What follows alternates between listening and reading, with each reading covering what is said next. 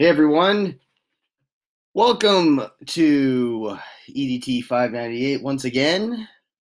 This time around, we're going to kind of pack 2 weeks into one in a way because I wanted to slow down the pacing. I know it was really intense there through the user manual experiences. I want to make sure I give us some room for feedback, and I wanted to give us enough time to start integrating Blackboard discussion boards into our work. So we can start having some more conversations, some more back and forth. So make sure you go onto the Blackboard. You'll see 3 different prompts on there for you to take a look at. I shouldn't say prompts, like three different forums with prompts inside of each. So take a look there. And it's an opportunity for us to start connecting the dots between ideas, start asking for help as a collective, and us working all together rather than working as individuals or just working with me. But we're going to start getting into the depths of our first real practical, outside the context of this course, design challenge. And we've got 2 goals here. One, I want you to be able to work on solving a real problem, because that's the best way to learn design thinking, is by applying it to actual problem solving. At the same time, the point of this course is to find ways of bringing design thinking mindsets into the learning environment. So I want you to be thinking about how we can use these same skills and apply them to learning experiences. It may not be that you want to integrate the idea of design challenges per se, these kind of larger scheme design challenges, into your teaching. It's okay if you don't. There's nothing saying that to apply the design thinking mindset means you have to have students do these very complicated, elaborate design challenges. Design challenges can last one period, one class period, 1 week,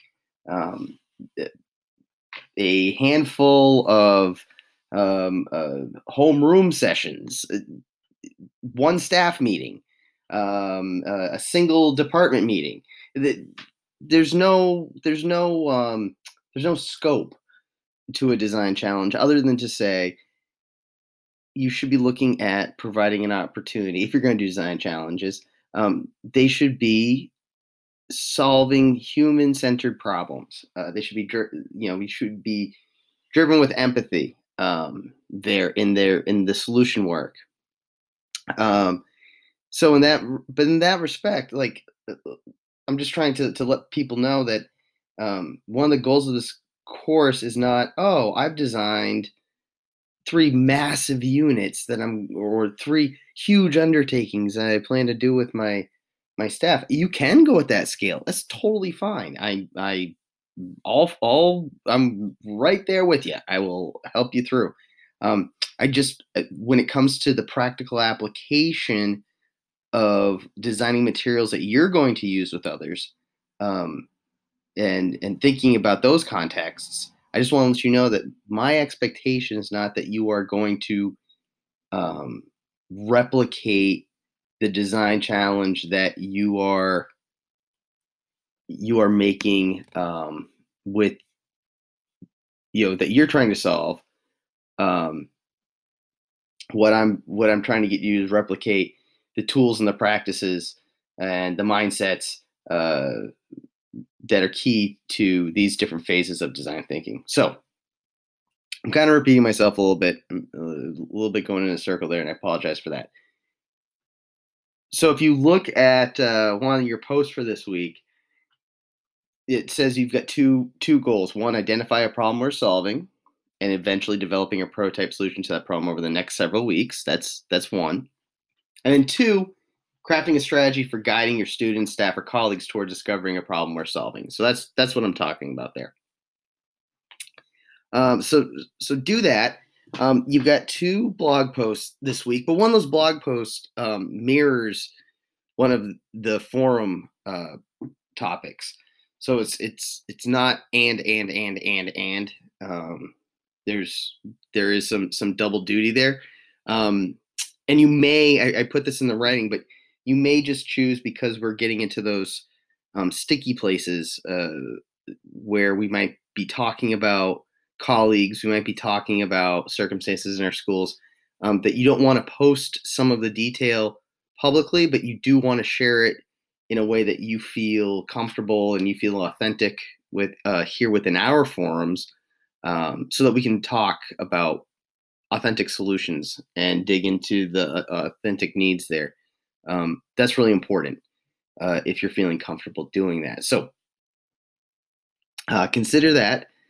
Consider how you might do that, and consider what you might share with everyone on your blog, and what you're really, what other context you might give when you post it on Blackboard.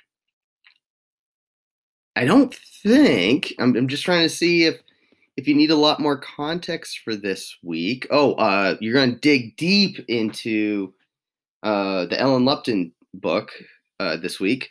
That first section, action, is fantastic.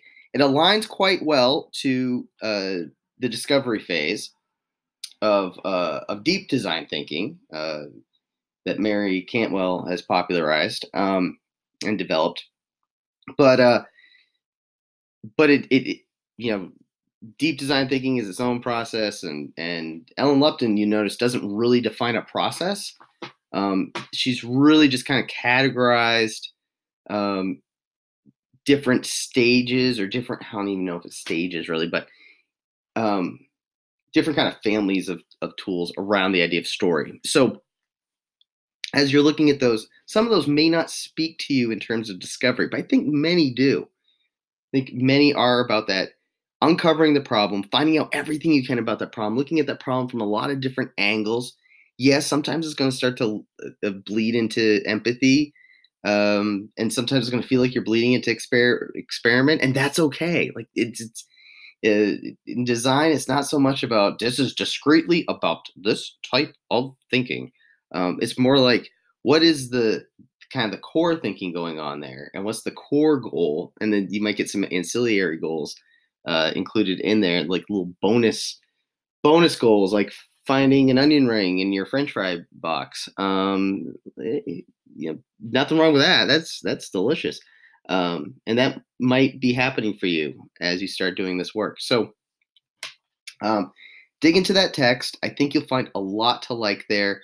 Experiment with those methods. You may very well find a method right there that you're like, this is it. Oh, how great is that? So I think this is a pretty short little podcast for this week. Due dates, remember, are always about pacing. It's all just kind of keep things manageable. It's not about being hard and cold, and this is must be done by this date or all will fall apart. No, it's just about kind of pacing and management of time. And if you got questions, you got concerns, you got worries, holler. If you have questions about design thinking in particular that are coming up for you that we haven't started addressing, and they're pinging, and you're feeling like, well, I just don't even know where I could ask those. Fantastic place right in Blackboard now. So we're going to be digging in there, and I put a place right there for questions. A great place to have dialogue.